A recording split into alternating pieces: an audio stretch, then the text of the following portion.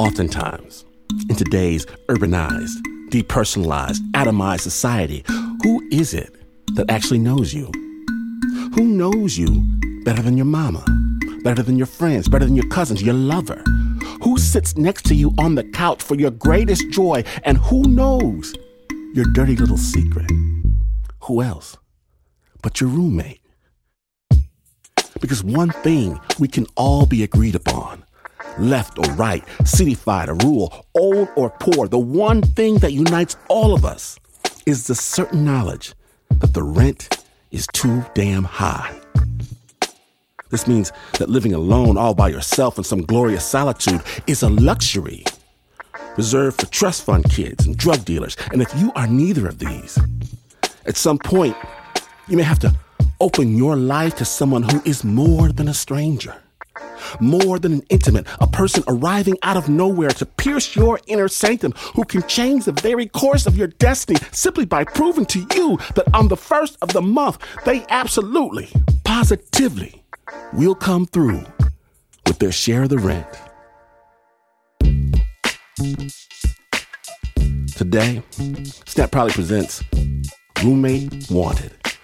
My name is Tim Washington. We've scoured the newspaper so you don't have to, because you're listening to Snap Judgment.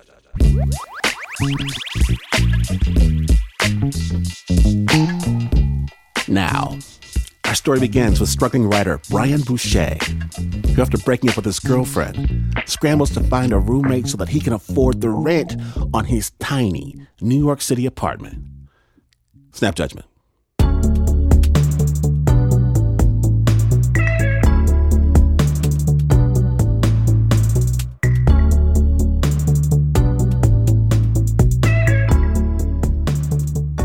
I hadn't lived with a random stranger since my freshman year of college. I'm not sure exactly what I was looking for, really, in terms of an ideal roommate. They just needed to be dependable and pay the rent. They didn't even have to be quiet. I advertised on Craigslist for the roommate. I said, looking to share a one-bedroom. It's a little small. Don Williams, whose full name was John, but he went by Don, came to visit the apartment, and, he was really, really low-key. He said that he was a ghostwriter working on a project. I was sort of impressed with him. Here was a guy making a living as a writer, which was what I was sort of hoping for and had not accomplished. I just felt very comfortable with him. He moved in within days. We didn't really know whether this was going to be a long-term situation or not. It was a kind of month to month. Don was willing to pay a little bit more than half the rent in return for the privacy of the bedroom. So I crashed on the couch in the living room and he moved into the bedroom. I would be in bed reading the New Yorker and door opens and in walks Don, and he's going to walk through the living room, and we just would sort of chuckle at each other like, isn't this awkward? I felt humiliated, honestly. I felt like, oh, has it come to this? But it had. He didn't have that much stuff. He didn't take up any space in the kitchen or the refrigerator. I guess he just had all his meals out, or he got takeout or whatever.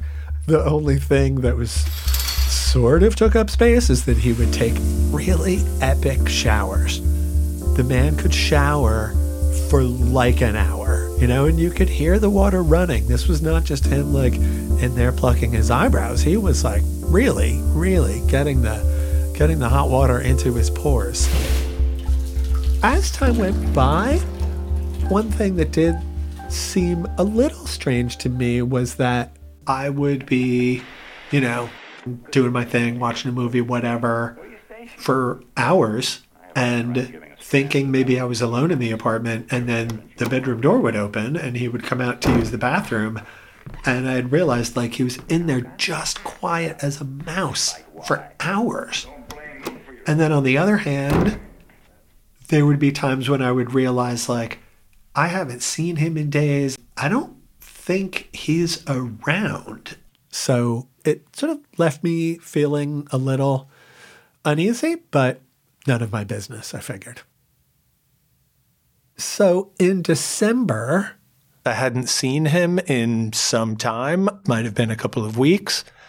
I come home one day and find the door to his room open, which was unheard of.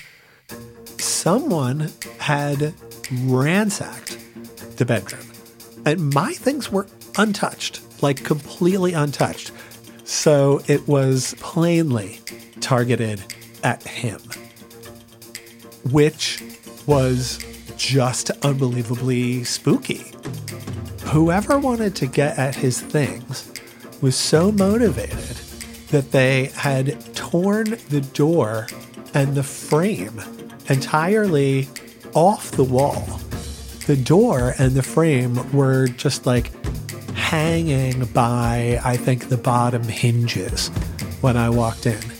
They had then taken his nice red Swiss Army luggage out of the closet. So they just cut it open and went through all of his things, like his clothes and stuff were kind of scattered around. He has, like, on the inside of the bedroom door, like a postcard-sized piece of paper that says, "Security check. Windows locked. Keys. Phone. Go." So that was a sort of suspicious detail. But also the fact that the night that the break-in happened, it happened on a night that I had ended up staying away from the apartment all night. So it seemed too strange that somebody should break into the apartment just the one night that I happened to be away. I called the police, and the police came by and they said, "Well, what was stolen?" And I said, "I don't know." And they were like, "Well, if we don't know that anything was stolen, there's really not much of a crime here for us to investigate." I filled out like there was some sort of paperwork, like there was an incident report. They were like, "Well, have you been in touch with your roommate?" "No." "Okay, so could have been him as far as we know." I'm trying to reach him, and I'm emailing him, and I'm calling him, and he's not responding. He wasn't getting back to me. And so the rent hasn't shown up. I thought, okay, he's AWOL. He's gone. I was out of my mind with anxiety after this. I mean, my imagination just went totally wild. Is this guy CIA? Is he with the government? I thought, I have to just change the locks, because by now he seems like a suspect. I feel like I have to protect myself from him and just hope that he doesn't ever come back. By the time Don disappeared, I wasn't quite as desperate financially. I had more steady work. I wasn't financially totally destitute anymore, like the day I was that I placed the Craigslist ad. What little belongings he had, I then go into the room and I pack them up and moved back into the bedroom, which was a bizarre feeling in itself, because I'm like, I've been in this bedroom that is the scene of this like intrusion and sort of violence and violation of his space. I went off to visit my parents at Christmas in New Jersey, and I get a call. And it was like a voice from the grave. When I heard his voice over the phone, at first I felt just completely distrustful. But then he says, "Look, I'm sorry, I haven't been in touch, but my sister was in a car accident and she died. And so I've been in Seattle dealing with that." I felt like, oh my God, here I am, imagining that this guy is a spy or a terrorist or something, and all the while he's been at his sister's deathbed. How could I possibly have thought this about him? He had shown up and found the door locked, of course, and that his key didn't work anymore. And I said, okay, how about if you meet me at the apartment tomorrow at 3? I got on a train from New Jersey the next morning so that I could be at the apartment a couple hours ahead of time. I feel like I can't possibly tell him that I handled all of his things on the suspicion that he had either skipped town or that he was some sort of shady character. And I was just too embarrassed to say that. And so I felt like I have to recreate the scene of the crime and make it seem like I was never in there. I had to make it look like the room had just been broken into. So the clothes that had gone into plastic bins came back out of the bins. I brought the luggage back out of the closet and sort of scattered the clothes around on the floor, trying to make it look like sort of chaotic and the same way that it had. He shows up. It's 3:00 on Christmas Day. He just looks completely downtrodden and exhausted. And I greeted him saying, look, I'm so sorry for what you're going through. And he comes in, he sort of gets himself settled, and then goes into the room and is just sort of taking it in, surveying the situation, and looks at the closet door that's sort of hanging off the hinges and says, well, that's one way to get into the closet. And looks at his nice Swiss Army luggage that's been cut open and says, well, that's a shame. So I said, the cops asked what was missing. And of course, because it's not my possessions, I didn't know what to tell them. So, did they steal anything from you? And he said, well, not much. It looks like some old cell phones, a little cash, a small color printer, some marijuana. And then he said, but they won't be able to use the phones. You have to put in a security card before you can use them. And without the right identity card, the phones won't work. Which just struck me as very 007. There had been a video camera that the thieves didn't steal from him. So he was as puzzled at some aspects of this robbery as I was. At a certain point, Don said, what we should do is we should set up some webcams in the apartment so that we'll catch him if he comes back again. And I felt like, no, actually, I don't want to extend the surveillance state into my own apartment. I'd rather never know what happened than do that. He also put a small lock on the bedroom door, which was sort of a joke. It had been several weeks, maybe a month after the break-in, and he was still trying to figure out what happened. So out of nowhere, one day, he says, so I sent some things to my brother-in-law in D.C. from my room, who's a Fed. So if there are any prints on these things, he'll figure it out. And I said, look, there's something I want to tell you. I haven't been honest with you about this, and I can't do that anymore. When the break-in happened, I freaked out. I didn't realize that you had deposited the rent in my account, and then I didn't hear from you for weeks, and I thought you weren't coming back. And then when you called and you told me that your sister had died, I just felt like such an asshole. And I took a deep breath and I said, so I felt like I couldn't tell you that I had packed up your things, so I came in and tried to make it look like it looked just after the break-in. Sorry, there it is. Now you have it. And he said, yeah, you handled pretty much everything in there, as if that he was asking for confirmation of something that he already knew. He said, I found your prints too. And I was like, well, wait a minute. And he said, oh, well, it's pretty easy. You could just take a bottle out of the recycling bin. Up until this point, I had no idea that he was harboring any suspicions of me.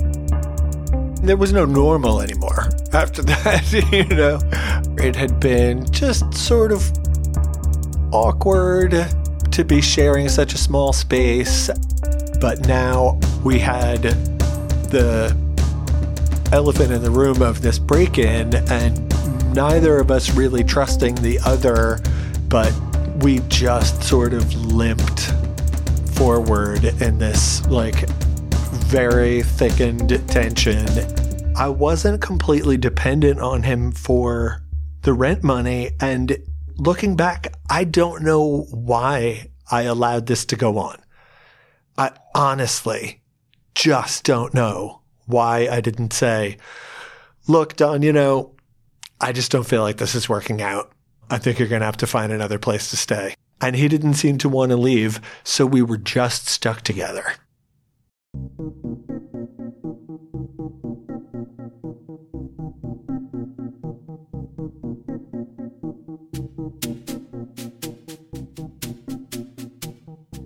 Things are getting really awkward in the apartment, Snappers. Can these two roommates continue to coexist? Find out when the Roommate Wanted episode continues. Stay tuned.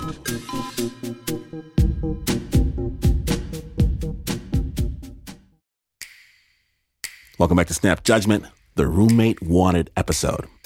When last we left, Brian and Don's apartment was mysteriously broken into with no answers as to who did it. They've since grown very suspicious of each other. What to do? Snap Judgment. A few more months went by and rent time came due, and I didn't hear from him. So I couldn't reach him via email. His phone wasn't taking calls. And this time I was not going to prematurely go into this guy's room. So I gave it 2 weeks, 3 weeks beyond rent day. And at this time I was like, okay, now I'm well within my rights to change the locks again and to pack up his things.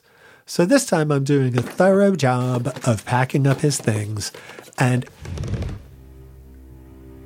under the futon, I find a manila file folder, and there were papers sticking out of it. And the closer I looked, he had all this information on me. He's got my social security number. He's got bank account numbers. He's got credit card account numbers. He had copied down the names and addresses and phone numbers of my immediate family. And he had identifying information on a number of other people elsewhere in his records, like a Charles Brown and an Andre Holmes, and, photocopies of their paperwork. So, what business is this guy in that he is collecting identifying information on numerous people? So now, of course, my mind is just doing absolute cartwheels. Also among his things, I find your classic composition notebook. And it's a journal, and it revealed some weird information. It's incredibly long, rambling journal entries. He had imagined movie scenarios. He was seemed to want to get involved in the movie industry because he was trying to write screenplays. Smith and Smith versus the state of California. At another point, I talked to Spike Lee. He's really interested in the story and wants me to send him the articles. Okay, what articles? And there were also notes about seemingly continuing education classes he wanted to take, but one of them was knife fighting, and another one of them was repelling mass attacks. Among these, just endless journal entries. My babies, I miss my babies. And how he would never be able to stand for his babies to see him locked in a cage. Just who can make sense of this? Why would he be locked in a cage? Why would his babies ever see him locked in a cage? Or it's all part of an elaborate screenplay where he's writing the journal of the part of the criminal. There was also a laptop among his things. It was password protected. I was at the time writing and editing for this website, so I brought the laptop into the IT guy there. I explained the situation to him, and he was like, oh, yeah, no problem. Leave it with me overnight. I pick it up from him the next day. And the sign-in name on the computer, by the way, is yet another slightly generic name, Dino Lauren Smith. This is obviously a fake name, and I Googled Dino Lauren Smith. expecting nothing. The first search result was the website for a television show called America's Most Wanted. My roommate was a career criminal who had been on the run from the law the entire time that he was rooming with me. He was a big wheel in San Francisco criminal circles. He and his brother Devin, nicknamed Troy, basically robbed stores, robbed wealthy people's homes. Dino had a talent for rappelling down the side of buildings to get into people's homes. So, I suppose rappelling mass attacks and knife fighting, not that far off. He always had a knife with him at all times. He did hold the widow of a Nicaraguan drug lord and her children hostage one time, where basically he broke into her apartment and held them at knife point. I bounced out of my chair, screaming the F word 100 times, running around in circles in my apartment, totally terrified. So I call the police, and they come over, and they come in, and they look around, and they said, well, if you see him, call us. A little further Googling at this point turned up a press release that, thank God, he had been arrested by the San Francisco police, who had traveled across country to get him, because he and his brother and a couple of other accomplices had overnight broken into a jewelry store in San Francisco. And when the employees showed up in the morning, they made them open the safes, and they made off with $6 or so million of jewelry. And they left them tied up in the store.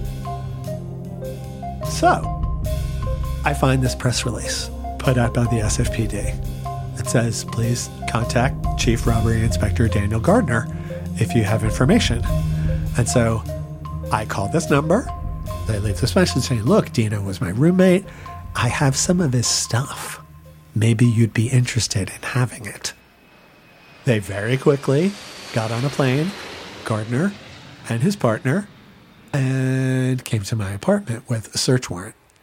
And they present the warrant, and they say, do we have permission to come in and search the premises? And I'm like, come on in, guys. Yeah. So they go to work. They put on rubber gloves. They unscrew the electrical switch panels. They fondle the futon. They look in the cereal boxes. It was remarkable. Alas, they did not turn up any jewels. I did overhear one of them say, oh, we found the blue and black parka. They found a Manhattan mini storage container of Dino's with power tools and a concrete saw. And Gardner says, well, with any luck, this guy's not going anywhere anytime soon. And he takes out a wanted poster and gives it to me with Dino and his brother on it, side by side, mugshots from a previous prison stint. On a sunny day, I arrived at the Hall of Justice in San Francisco and headed in to testify at trial. To say that it made me anxious to participate in testifying at this trial would certainly be an understatement. I was in the hallway, and there were, a dozen or so people who were the jury, of course. But then there was somebody who was sitting a bit apart from the jury. The closer I looked at her, I realized, oh my God, that's Dino's nose. That's Dino's face. And I realized that this must be Dino's mother.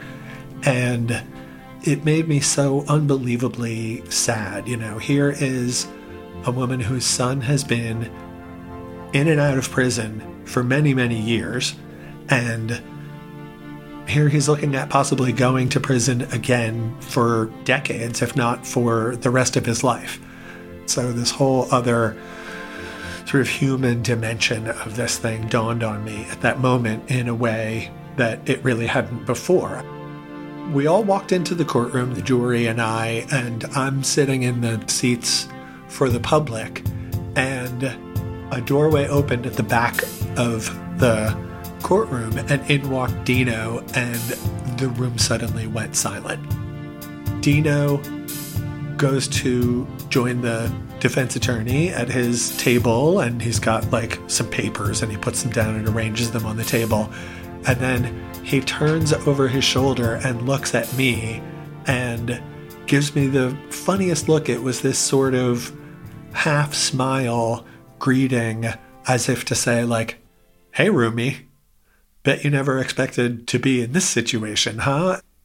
I was called to the witness stand and sworn in, and there's a microphone that you speak into when you're testifying, and I swear I was so on edge. I felt like the microphone was going to pick up the sound of my heart pounding.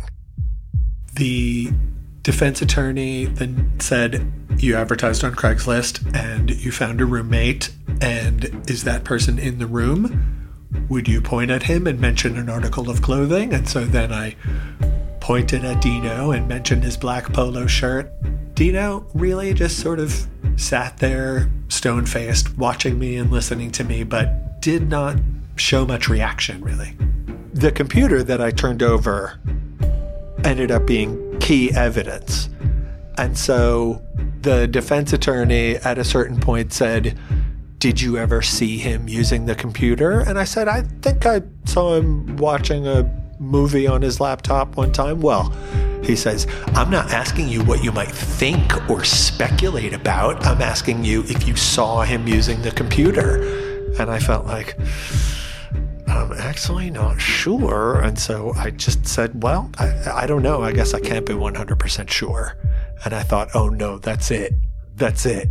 I just ruined it. I just blew my whole testimony. Of course, it didn't turn out that way. It was June 3rd, 2005, based in part on the evidence found on the computer. The jury convicted him of 8 of 11 counts of robbery and false imprisonment and burglary and conspiracy. And then in November, he was sentenced to 23 years in prison.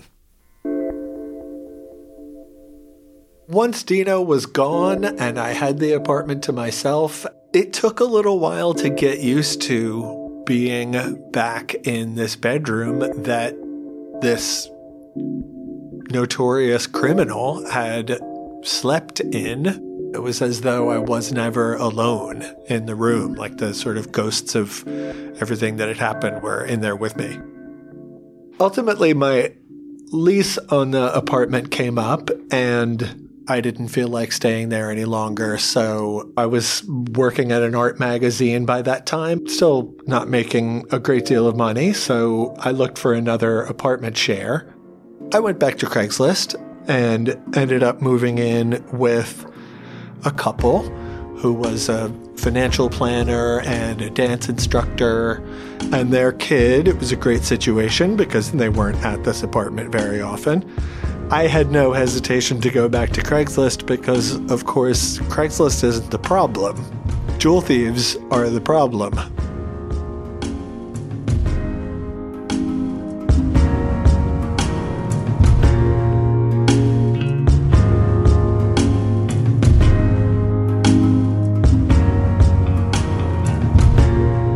A huge thank you to Brian Boucher for sharing his story at The Snap. In 2006, Brian wrote an essay in New York Magazine about this experience. It was titled, "My Roommate, the Diamond Thief." And it turns out there is more to the story. Once again, here's Brian to catch us up on what happened years later.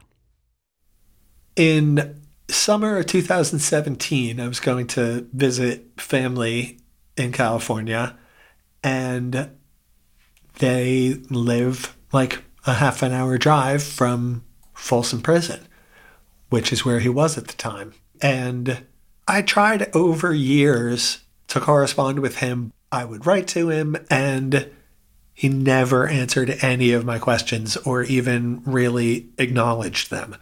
And so I thought, well, what the heck? Let me just see if I can go and visit him. I did ultimately go on a hot, sunny day to Folsom Prison. I got walked through this like fortress wall to go inside and get to the area where people are actually visiting. And he walks into the room and he's sort of looking from side to side and looking for me. And then he sees me and he actually smiled.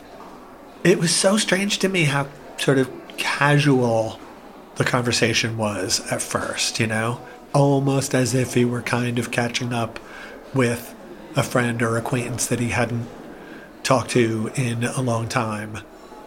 And he says, you know, you've probably wondered why I chose you as a roommate.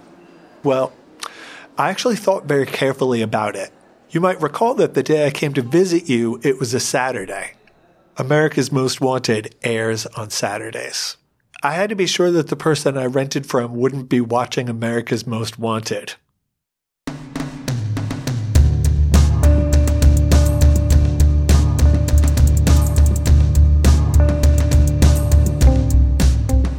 And you thought your roommate experience was wild.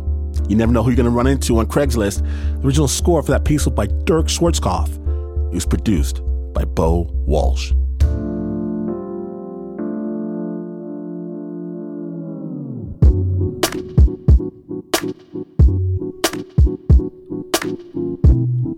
It's happened. It's happened. Now, storytelling, it is powerful. Storytelling can change lives. If you want to change someone's life right now, snatch up their phone from their clammy hands. Teach them how to get the Snap Judgment podcast. Press the buttons for them, because if you don't do it, they simply won't know. Alternatively, you can hand your phone to a random 10-year-old and tell them you need more life-changing stories, and would they please help you get the Snap Judgment podcast? Each one, save one. That's community. If you're looking to meet the best people, or let's just say the best person, look around for who's wearing a Snap Judgment t-shirt. Not only will they be the sexiest person you've ever seen, that person will have a heart of gold. I guarantee. And if you want to be as awesome as they are, your Snap gear is available right now at snapjudgment.org. Snap is brought to you by the team that would never, ever, never leave dirty dishes in the sink, or, God forbid, leave the toilet seat up. No, this team would never contemplate such madness, except, of course, for the producer, Mr. Mark Ristich. There's Nancy Lopez, Pat Mesiti-Miller, Regina Bediaco, David Exman, Anna Sussman, Renzo Gorio, Shayna Shealy, Teo Ducot, Flo Wiley, John Facile, Marissa Dodge, Davey Kim, Bo Walsh, and Annie Nguyen. And this is not the news. No way is this the news. In fact, you can invite all your drunken friends to your house for a party when your roommate's out of town. Even invite them to sleep it off in his bed and then act like you don't know what happened. When he comes back from the ski weekend, maybe some robbers broke in and ate up all his cereal and dirtied up all his sheets and drew dirty pictures on his wall. But you didn't notice because you were watching TV. You could do that. You could do that. And you would still not be as far away from the news as this is. But this is PRX.